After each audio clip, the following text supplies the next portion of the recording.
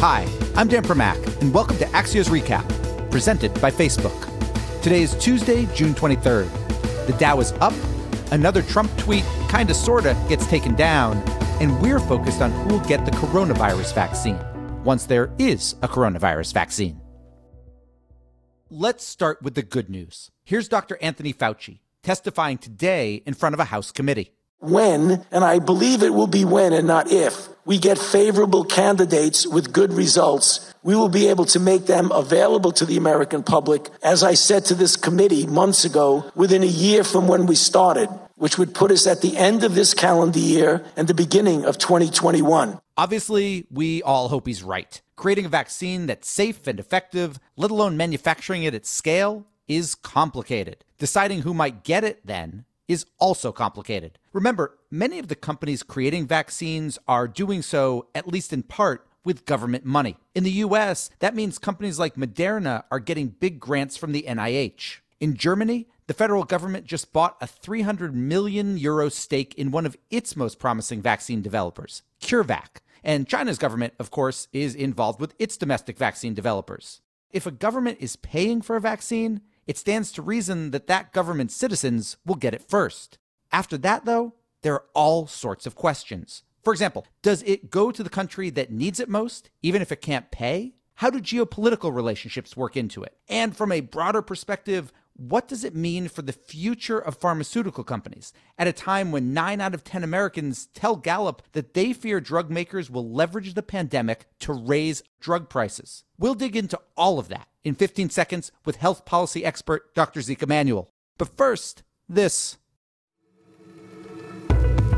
We are joined now by Dr. Zeke Emanuel, a former Obama administration health policy official who currently is chair of the Department on Medical Ethics and Health Policy at UPenn. Dr. Emanuel, can we just start big picture? Has there ever been a similar historic analogy for what we're currently seeing in terms of this race for a vaccine, in terms of kind of the degree of demand and the global degree of demand? Not that I can recall for vaccines. Maybe polio vaccine in the 1950s, this kind of race, although that was heavily done in the United States. But the only similar kind of races, maybe the Manhattan Project, the Human Genome Project. But this is unique in the vaccine world, and the speed is also unique in the vaccine world. We got the genome from this virus not 6 months ago, and you already have human trials going on. That literally is warp speed. The warp speed piece of it, does it worry you at all that there could be some safety steps that not get skipped, but get glossed over a little bit? What worries me is we are going to rush, and are we going to get all the safety data? Especially when you're rushing, you can't get long-term safety data. And so I do think that's a concern, and we're going to have to monitor very carefully. We will get very good short-term safety data, and that's probably the most important that we need. The greatest vaccine developer of all time, Maurice Heilmann, said that he rested easy only after 3 million people got his vaccines from the safety concerns. One of the things I'm curious about here is this question of if we get a vaccine, whether it comes from Moderna or CureVac or whoever comes out with it, who's going to get it? Who's going to get it first? And one of the pieces of this is that governments, the U.S. government is obviously helping fund Moderna's. The German government just bought a piece of CureVac, an actual equity stake in it. Does it stand to reason that whichever company comes out with it first, the country that funded it, that's where it's going to first be deployed? Yes, I think that is a safe assumption. We should make clear that not every company is taking money from a government. Pfizer, for example, is fully funding its development all on its own. But Johnson & Johnson, AstraZeneca, Moderna, as you mentioned, Inovio, these companies have all taken BARDA funds from the United States government. So we can assume that a country is going to try to control a vaccine that's developed in its country and give it to its citizens first.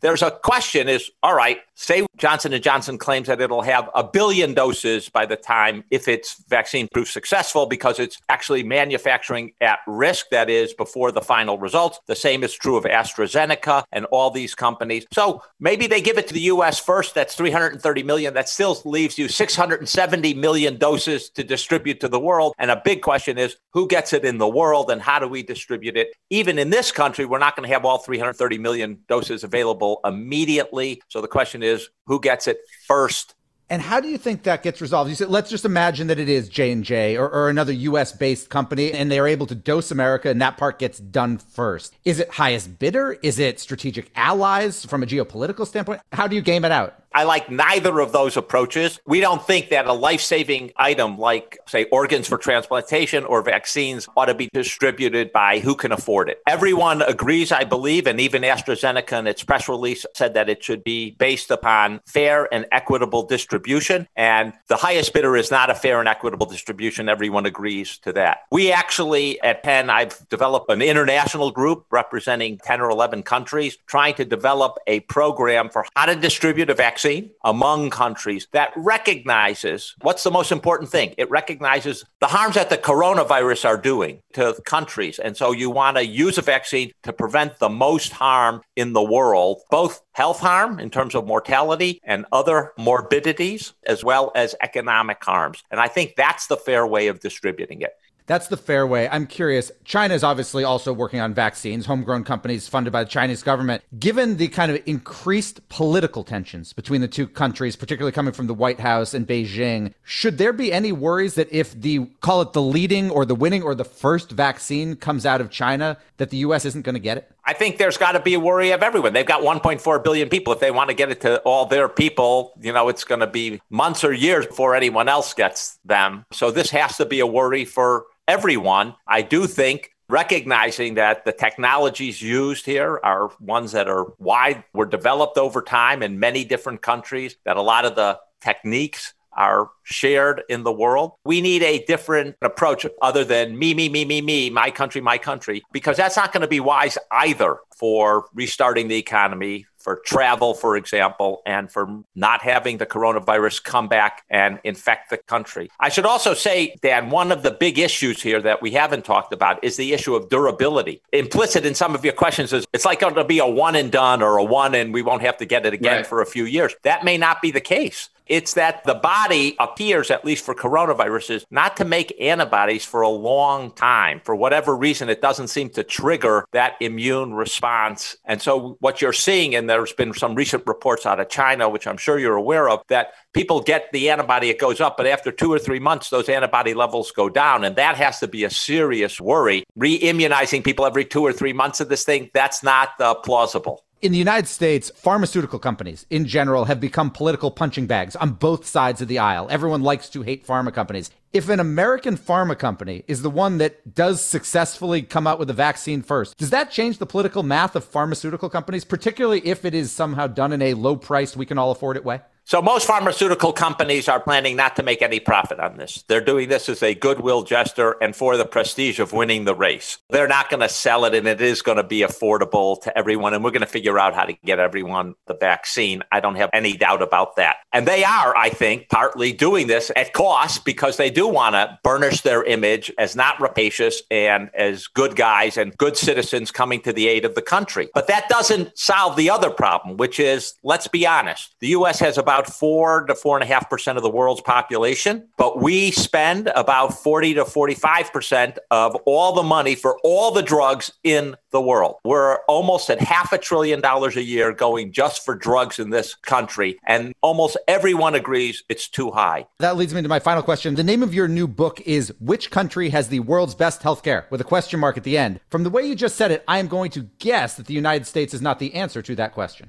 We were just talking about drugs. We weren't talking about the whole healthcare system. But, Dan, fair enough. I will say the U.S. isn't in the top 10 in terms of healthcare systems. On the other hand, it's not the worst healthcare system. I think actually China is worse than the United States. If you come to drug prices, there are many places in the world that have much, much better drug prices. Not many places. Every country has better drug prices than the United States. If you want places with really low drug prices, you might look to places like Australia, Taiwan, Norway. And we describe in our book why they have much better pricing than we do. And we get suggestions about if we're going to regulate drug prices, how we can do it in a very intelligent way. Dr. Zeke Emanuel, thank you so much for joining us. Thank you. This has been great. Welcome back. What we're watching today is the ballot box. There are hotly contested Democratic primaries in both Kentucky and New York, and both of them threaten to shake up the establishment. In Kentucky, it's a state rep named Charles Booker who wants to take on Mitch McConnell in the general election, despite the Democrats having handpicked former fighter pilot Amy McGrath. In New York, it's a former middle school principal named Jamal Bowman, possibly taking out 16-term Congressman Eliot Engel. Both of the upstarts are more progressive than their rivals, both are black, and both have been much more present at recent rallies for racial justice. Beyond the results, we're also watching how easily people are able to actually vote as a possible preview of November. In Kentucky, for example, 95% of the regular polling places aren't open today, ostensibly because of COVID. In fact, there is only one open polling place in all of Louisville, despite a population of around 600,000 people. If things go poorly, expect an even louder fight over mail-in voting. Today, we're also watching trade with China. White House trade advisor Peter Navarro made markets tremble last night when he told Fox News that a deal between D.C. and Beijing was, quote, over. But then President Trump contradicted him on Twitter, and White House economic advisor Larry Kudlow said that Navarro had misspoke. The question now is if Navarro was simply saying what the White House knows, but doesn't want to publicly admit, particularly given increased rhetoric about the coronavirus and yesterday's visa program suspensions, which will certainly impact plenty of Chinese nationals. And finally today, we're not watching Segway. Well, not anymore, because it's ending production of its Magic People Movers on July 15th. Segway never created the urban transportation revolution it had promised, but at least we all got Paul Blart out of it. And we're done. Big thanks for listening. And to my producers, Tim Shovers and Naomi Shaven, have a great National Pecan Sandy Day. And we'll be back tomorrow with another Axios Recap.